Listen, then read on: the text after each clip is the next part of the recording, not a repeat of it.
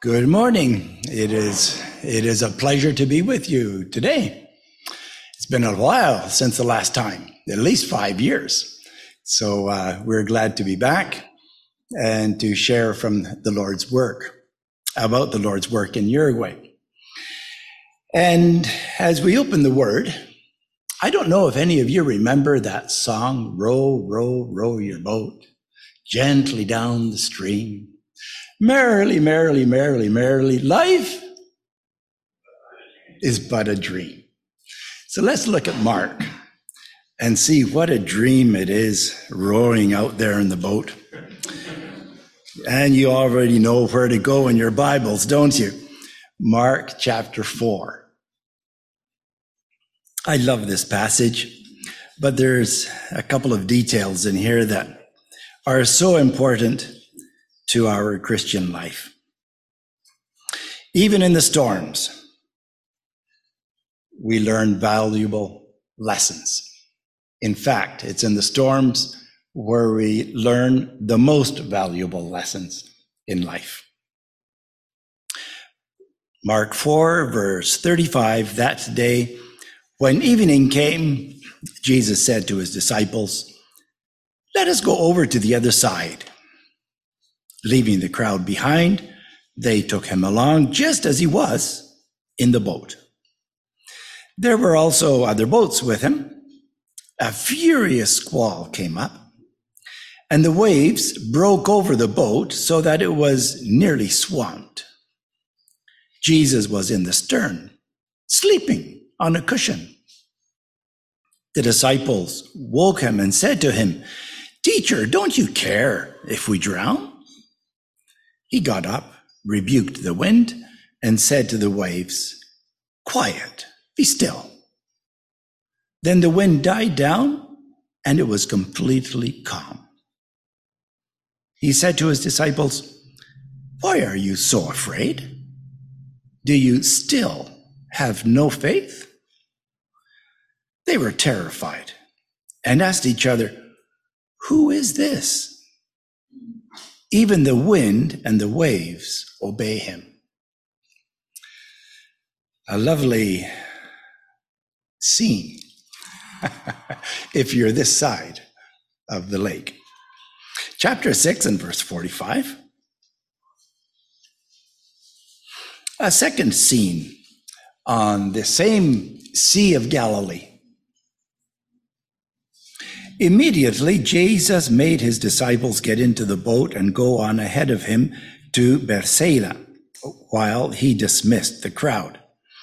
After leaving them, he went up on a mountainside to pray. When evening came, the boat was in the middle of the lake, and he was alone on the land.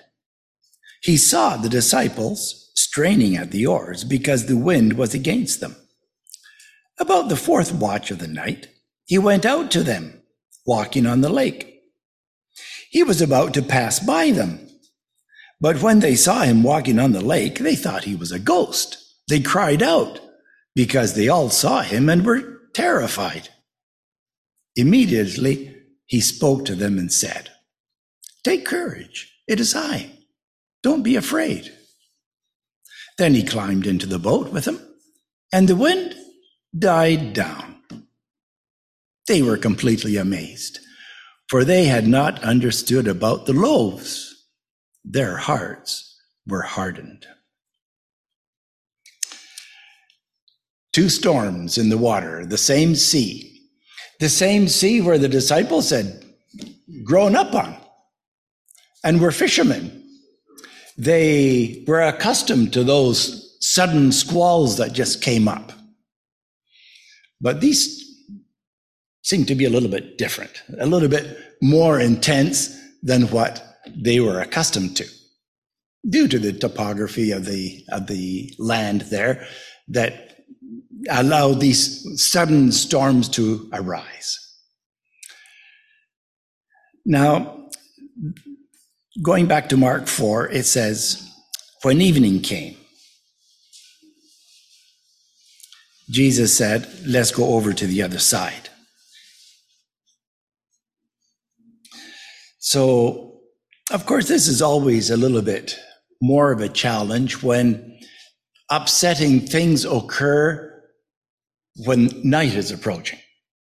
If it's in the morning and the day is coming and there's lots of light, fine. But when things get chaotic at nighttime, it just adds another ingredient of insecurity, of apprehension. And the disciples are feeling this. So the crowd is left behind. There are a few other boats around. They seem to disappear. But this furious squall comes up and the waves break into the boat and they're nearly swamped. Jesus is sleeping on a cushion. Now, I don't know if any of you have been in a boat when the waves start coming in. Do we have any experienced? Yes, okay, we have a couple here. Not too many, eh? So you can't imagine really what it's like. Well, I remember as a teenager with my brother Robert, we had come home from the dump one day, dragging some pieces of wood. And together with our father, we made those pieces of scrap wood into a little rowboat. And it was even shaped like a rowboat. And well, we didn't have oars, we used paddles for it. So anyway, the day came to see this thing float. So my dad took us on his way to work to a lake just north of Port Perry, somewhere in there, and left us for the day. We had some food and that was all we needed. And our paddles. I guess we had life jackets on. I don't remember back in those days if they even bothered with them. But anyway, there we are in the lake and having a great time. On the way back, this happened. A wind came up. Nothing like this, not nearly so bad, but enough to let two teenagers, I'd be 14 and my brother would be 13, we started feeling scared. So I can put myself in the shoes of the disciples here, or the moccasins, I don't know what they were using, and understand their fear. But also, as they look at Jesus asleep. Now, they had been around Jesus enough to realize that he had powers that they didn't have. And so they turned to Jesus, wake him up, and we'll go on later from there. What is Jesus doing sleeping at a time like this? Have you ever felt that Jesus was sleeping when you were in a very difficult situation and you were praying and asking God to intervene in some particular thing in your life, and it just seemed like the skies were of bronze?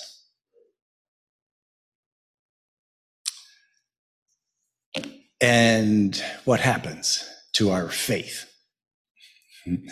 Does it get stronger? Does it waver? Do we start to doubt? Do we pull the hair out of our heads? What do we do at times like this? Well, they're very trying times, especially when we start to question the God in whom we trust. When we come to the situation of the disciples and say, "Teacher, Lord, don't you care? I've been asking you about this weeks, months, perhaps years, and I don't see anything happening." Well, and we have seen people in this situation, maybe a young person looking to the Lord for the Prince Charming, and Prince Charming just doesn't appear, and they'll go through years. We have a couple of cases in our churches down in Uruguay. They waited for years, and Prince Charming didn't come until, well, in one case, she fell for a fella who wasn't a Christian, and she has suffered. She has suffered. We know of another case. The Lord was gracious, and her unsaved husband got saved and is going on for the Lord. That's an exception to the rule. Usually, it doesn't work out when we don't keep our eyes on the Lord, as we have just sung. And when we say, I know I'm doing wrong, but I'll do it anyway, we'll pay the price, usually. But God is always gracious. There's always a door open for repentance, if we will repent. Although even then, sometimes the situation that we placed ourselves into will not be reverted. So we have to think carefully before disobeying, especially disobeying knowing what we're doing. But the disciples here, don't you care, teacher? Don't you care, Lord? Does the Lord care? Even if he appears to be sleeping? Even if he appears not to be answering our prayer, is it that the Lord doesn't care? Well, there are different occasions. Remember the leper? Chapter 1, right here, just a couple of pages back. Verse 40. He came to Jesus and begged him on his knees, if you are willing, you can make me clean. Lord, you can give me that Prince Charming if you want to. You can work in that person's life if you want to. We have that sort of doubt in our minds. Of course, we don't always know exactly what God wants, because he knows everything and he is sovereign. So I ask, if your will be done, or as you wish. But often we come with this doubt. If you are willing, you can. And what did the Lord say to this man? Well, he says, I am willing. Be clean. And immediately, the man was cleansed.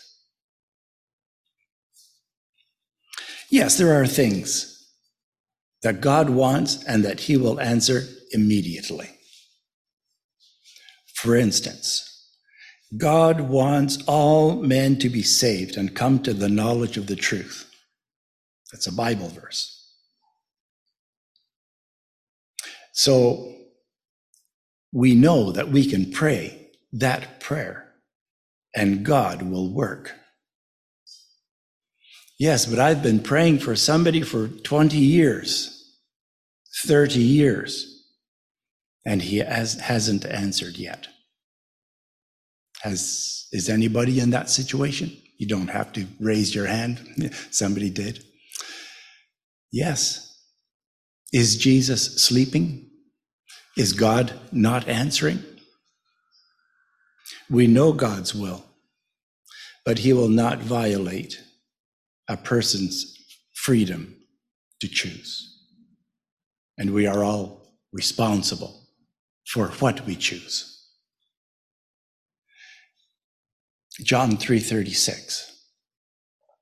We know it by heart. But let's read it anyway so that we get the exact words. If it was in Spanish, I'd quote it to you. Whoever believes in the Son has eternal life, but whoever rejects the Son will not see life, for God's wrath remains on him. That is a solemn verse, and it places the responsibility squarely on the human being. God doesn't want anyone to perish, but that all should come to repentance. But he will not force anybody. Irresistible grace is a term that isn't correct. God does not force anybody to accept salvation. And Jesus here speaks of the possibility of somebody rejecting. Can you imagine rejecting Jesus? In the breaking of bread, we considered all that Jesus did and suffered to save us. The ridicule, the rebuke, the suffering, being strung up on a cross. And he did it so that we could be saved, so that my sins and your sins could be forgiven. But just like the two criminals, one on each side, one said, "Remember me when you come in your kingdom." The other continued to curse. Right there you have the two sides, those who accept and believe, those who reject and are lost forever. So solemn. So each one of us needs to place ourselves before the Lord Jesus Christ and accept or reject. Going back to Mark chapter 4.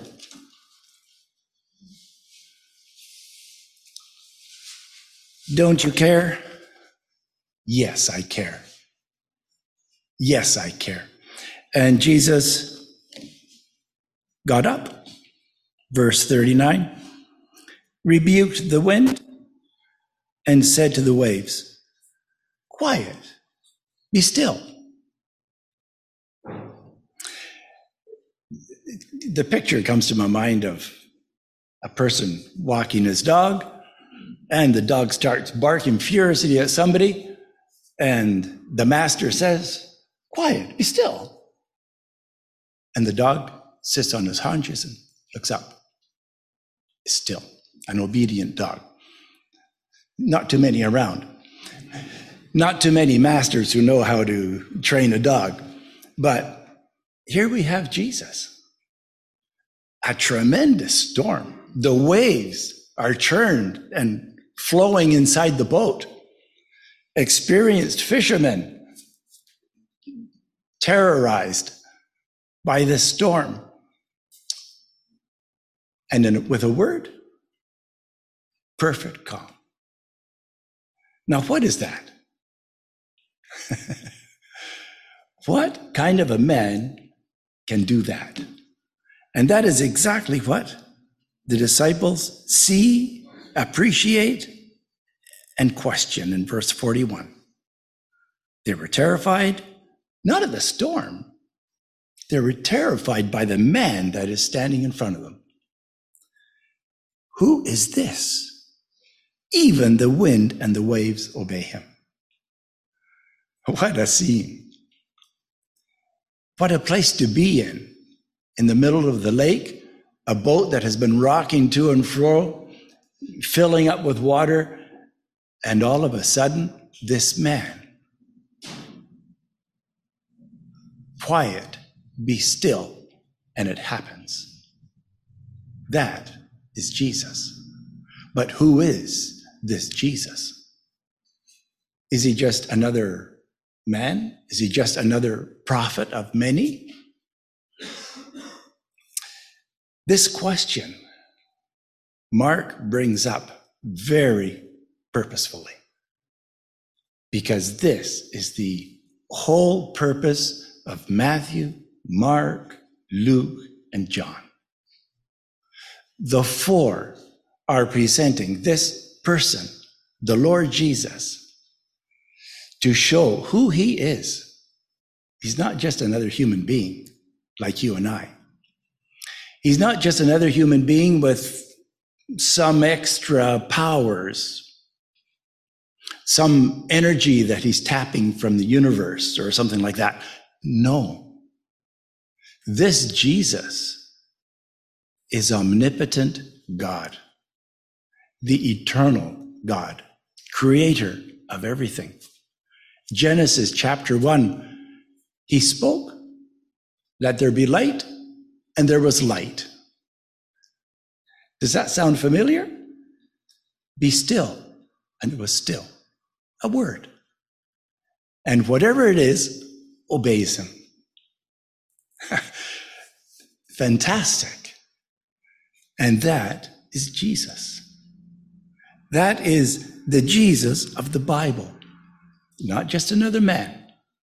Yes, he was fully man. He got tired. He had been working all day, and he was sleeping right through the storm, the waves pouring over top of him. He was dead tired, shall we say. But when he got up and spoke, God said, be still. And it was still. So when you and I pray and ask God to intervene on things, this is the Jesus that we are praying to, in whose name we ask God to intervene on behalf of whatever it is that we are going through. And the storm, he can calm it. Yes, sometimes he has to stir us up and get us going, because life is not merrily row a boat. Life is a battleground, and especially the Christian life. If you have accepted the Lord Jesus as your Savior, if you have said, yes, I recognize that death on the cross as what was necessary for the forgiveness of my sins, I accept it, then you're in a battle. First of all, because Satan lost his grip on your life, and he won't have you ever again in his grip, because you belong to God. So now, instead of being on Satan's side, you are on God's side, which means that you are Satan's enemy. You are his target, and he will go after you. And I'm sure it has happened here that young people have accepted the Lord Jesus as Savior, have taken the step of baptism, and they got discouraged, fell into sin, left, and messed things up. That hasn't happened here, has it? It hasn't happened a few times, many times, I'm sure. Because Satan will go after each one of God's children. And so that's why we need to get our act together and not waste time. Not be rowing merrily along, but put on the armor of God and fight the battle. The Lord is on our side. He can calm the storm, and he can defeat the enemy, and he can build up our faith so that we will go on for God, above and beyond our natural disposition. Some people are strong, and other people are timid or weak. But with God, when I am weak, then I am strong. So don't look at yourself and how you are. Look at Jesus and who he is and what he can do through you. Really, if this weren't the case, my wife and I wouldn't be returning to Uruguay 10 days from now. In fact, we wouldn't have returned many years ago because it's a battleground. It's not easy to be taking the word of God to another place. And so as we look at a few of these pictures, I would ask you to remember that it's not a game. It is a battle. And that's why we ask you in all of our letters, pray for us. And we do have prayer cards with us that you can ask my wife for if you would like to have a prayer card so that you can remember us daily, weekly, monthly, or whenever you open your Bible and find that bookmark and pray for Ken and Eunice Russell. Okay, so there we are. A tiny little blob in South America. The size of a third of Ontario, 3 million people and a half, and we speak Spanish. So that's the language of heaven. We have a point on you. And a little bit of the terrain. So you can see by the palm trees, we're semi-tropical, 32 degrees south of the equator, something like South Carolina.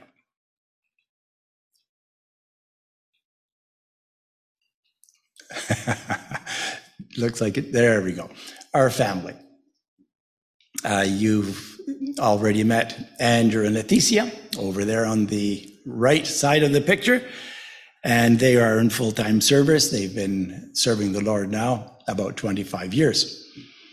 And then there's the rest of the family, the granddaughters. Oops, now it moved. And well, we thank the Lord for our family that's there because they're all serving the Lord. Our 4 granddaughters as well are growing up into God-fearing girls and very active in the Lord's work. When you go to start an assembly where there's nothing, what do? Well, that's what you do. You stamp lots of tracts with an address on it, a radio program, and you go door to door with these tracts. Something else we did, this is a picture of a picture that we have from 40 years ago with a Bible class in these apartment buildings. And the little kids that you see there are now parents, and they're sending their kids, and some of them even their grandkids, imagine that, to our Sunday school. And another interesting item is that it's not us giving the lessons all the time. It is now the new generation, or a new generation and generation. This fella giving the lesson was saved as a child in an open air Bible class like this, and now he is doing the teaching.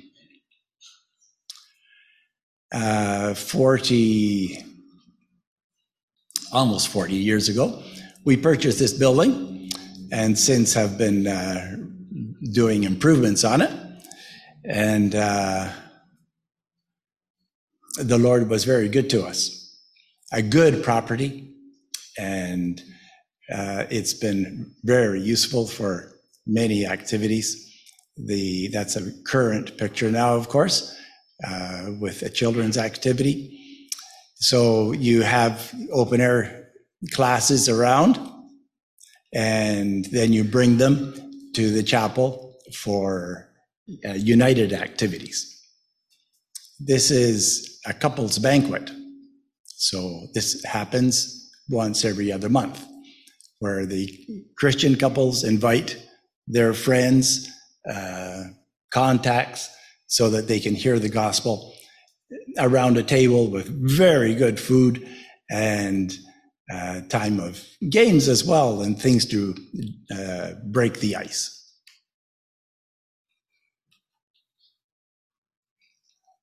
I'm having trouble with my, there we go. This is a children's activity. Sorry, that slide got backwards there. And so this is the Wall of Jericho, and it's about to come down.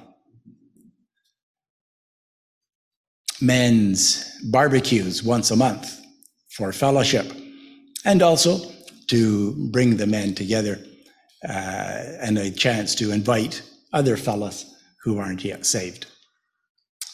And the ladies have their time, their ladies' Bible study.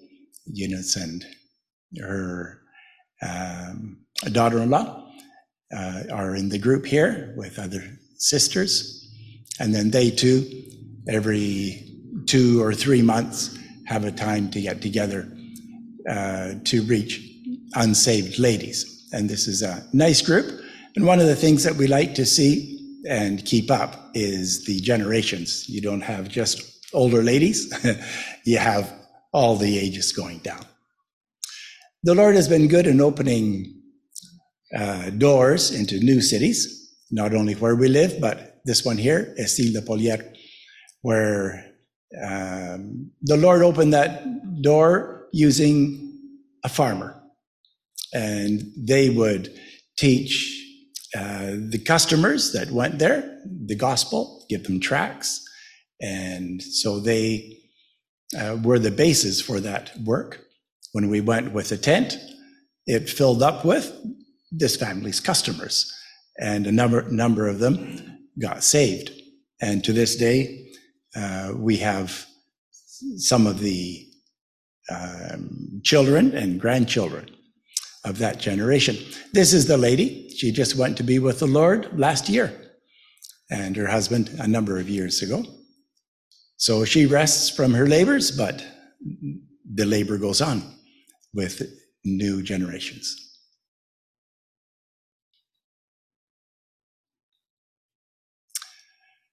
The young people have regular get-togethers where they can encourage each other and also invite new young people. So this group is from the assemblies in our area. They have a national one, which brings together 400 young people, but this is just in our area. Camp time is always a jolly time for the kids and the young people. And in our case, we use tents mainly. The kids like it. In fact, we do have some dormitories, but the kids say, "Can we sleep in tents?" So they can if they take their tent and a mattress, but they really like it. And I like this picture because there are two boys there on the right, the yellow shirt, and the one to his left, another was on the right of the picture. They went to camp just angry. Everything made them angry. Fighting, hitting, crying, really a problem. We'd go to the beach and they'd be angry every time somebody just happened to splash them. So, we had to put up with them. We had to love them. And it was great to see, well, you can see there, they're not angry there. They're not snarling at anybody. And the last day, it was noticeable, the change in the kids' lives, just in 3 days. What a little bit of love and patience can do in a kid's life. We know the family situation and it explains their behavior. So do pray for kids like this. I know you have it here too, and we need to pray for our kids, especially the kids who seem to have everything going against them, that God would, in his mercy and power, transform these lives. He's not finished with these boys, by the way. Young People's Camp, nice group as well. And then very important in Uruguay is the working together. In our case, it's nationally because, as I said, it's only 500 kilometers in any direction. So like a piece of Ontario. But the important thing is that the assemblies are working together. It wasn't always that way. There was a time when the assemblies were divided over a couple of issues and things that had happened, and they didn't talk to each other. There were 2 or 3 sectors, but thankfully that has been overcome, and the assemblies are working together, working on camps together, and especially with evangelism. So they've got the buses. One is owned by the assemblies. The other bus is a missionary's own personal bus for their assembly. And then the tent, which was made by Christians in Uruguay. And well, this is an event that happens through February. So 4 cities get a visit from the bus and the tent. You see a whole pile of tents. That is the kids that go with the tent to do the evangelism. So lots of kids' activities, and a lot of kids make their decision to accept the Lord as Savior. This is a small town, about 5,000 people, and yet it's where most kids attend. 120 children every day, the week that they're there. So they have really good programs for the kids, and the Lord is blessing. And then this is a national ladies' retreat. Almost 400 ladies there. We could hear them afar. They had a good time and one of much blessing. New Works, working together to establish New Works and to help New Works put their buildings together. We just got a couple of pictures yesterday of a New Work up on another side of the country. And well, with the help of Christians from other cities, other areas of the country, they were able to plaster a building about the size of this. And so that is a blessing, and one that can only be done with the help of others. Yes, the picture there was the inside of that building that was built. And then here is refloating weekend works, and that does happen. Different ones. This one here was existing for about 25 years, and nothing was happening. And then finally, they said, please take over the building and continue. So the assemblies got together, and with one assembly especially in charge of getting that work going, they are doing evangelism door to door, and all the assemblies are pitching in to help. And on special occasions, they get together as well. And then workers going to other countries, Brazil. This is my brother Robert's wife, brother's daughter, and her husband and 3 children. So they're with Ethnos in Manaus, Brazil. So he is doing administration and she is in linguistics. So do pray for them as well. And also Paraguay on the Brazilian border, you have this 2 couples that are working there and seeing a nice work started among the indigenous people there. As we think about the work in Uruguay, we can thank the Lord for growth. We've been there, as we said, 48 years. And so we can see growth. We'd like to see it as that arrow that just is a steady upward movement. Wouldn't that be nice? Do you think it's realistic? Not in our case, at least. Our growth is more like going over the mountains. But it is on the up. And as we look at conferences, United Conferences at Easter time would bring together 200 people years ago. Today, they're bringing together 500 people.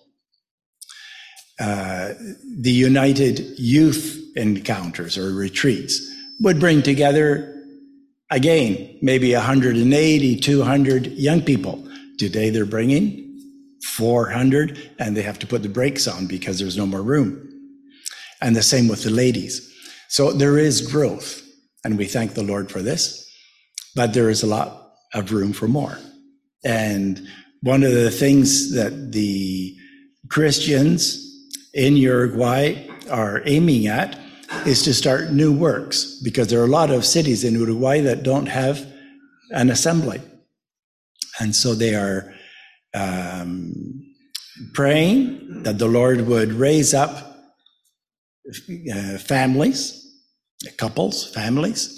who would move to a city, one of these cities that doesn't have an assembly, together with maybe 2 or 3 other couples, so as to form a group that could work together and see an assembly established. A lot easier than doing it the way we did it. One couple going and being by themselves for 5-10 years before there's a group established. So this is the current goal of the assemblies in Uruguay. And then also, as we saw in one of the slides, helping weakened assemblies to not die away, but to be able to reach their neighborhood with the gospel and see people saved. So, different images of growth. I like Jesus' selection of a seed, which is planted in the ground and sprouts, grows, and gives fruit. And I think that is very realistic. And what God wants to see, that multiplication, one tree, but lots of fruit. And from that fruit, many more trees. And so that's what we pray for in Uruguay, in our own case, in our own city, in our own area, as well as in the country.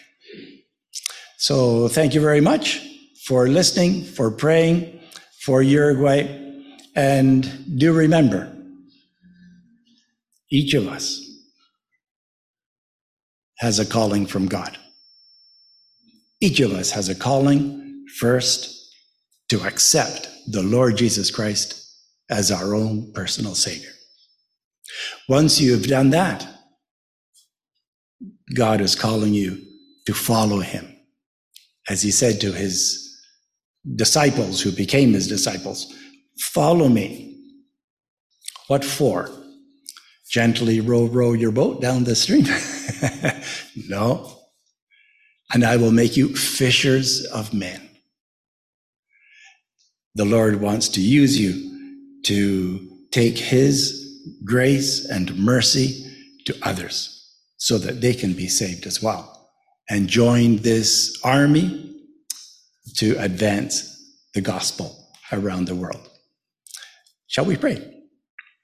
Our Heavenly Father, thank you so much for the Lord Jesus Christ. We love to read the Gospels and see his compassion, his mercy, his love for the people who were suffering, how he himself said, pray that the Lord would send workers into the harvest. The harvest is great. The laborers are few. Lord, we confess that sometimes we can get discouraged, that we can sometimes get comfortable, that we can sometimes lose sight of the real reason that we are here for. So help us to set our sights on you, on your work, on your purposes, and preach the gospel. Be fishers of men, bringing them to salvation through the Lord Jesus Christ. And Father, thank you for this assembly. Thank you for their testimony here in this area. Do continue to bless it and use it to reach many neighbors and people from abroad with the salvation. In the name of the Lord Jesus, amen.